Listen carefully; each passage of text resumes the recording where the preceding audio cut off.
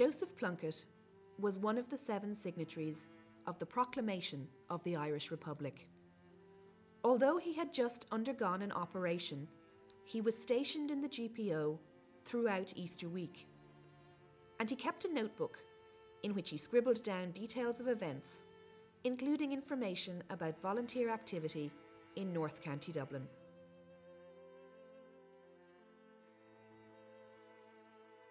Easter Monday, 1916. GPO occupied in the name of the Republic. Shortly after noon, about 12:15 p.m, Republic proclaimed. About 1 hour later, a detachment of enemy lancers attempted to rush O'Connell Street. They were opposed at the Parnell statue. A small number, described as about 20, succeeded in advancing as far as the GPO, but on our opening fire, they retired in confusion, leaving a few casualties.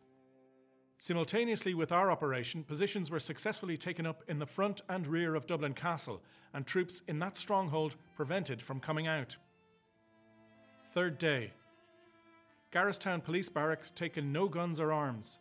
40 IRA under Commandant Ash, 5th Battalion, moving on railway north of Gormanstown.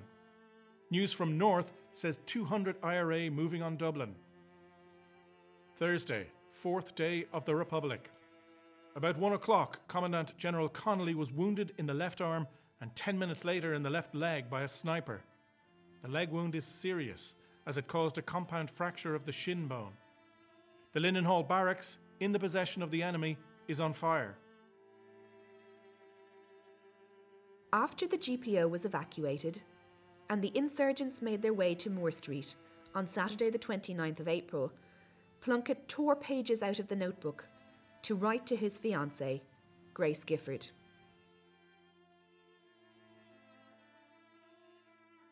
Sixth day of the Irish Republic. Saturday, April 29th, 1916. About noon, somewhere in Moore Street. My darling Grace, this is just a little note to say I love you, and to tell you that I did everything I could to arrange for us to meet and get married, but that it was impossible. Except for that, I have no regrets. We will meet soon.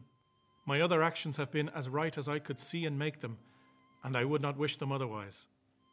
You, at any rate, will not misjudge them. Give my love to my people and friends. Darling, darling child, I wish we were together. Love me always, as I love you. For the rest, all you do will please me. I told a few people that I wish you to have everything that belongs to me. This is my last wish, so please do see to it. Love, Joe.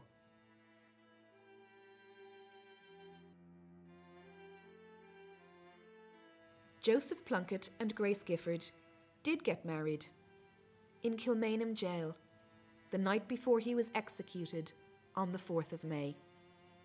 His field notebook, from which these extracts are taken, is part of the collection at the National Library of Ireland. To hear the stories of other men and women whose destiny was changed forever by Easter week 1916, visit our free exhibition, Rising, at the National Photographic Archive, Meeting House Square, Temple Bar, in Dublin.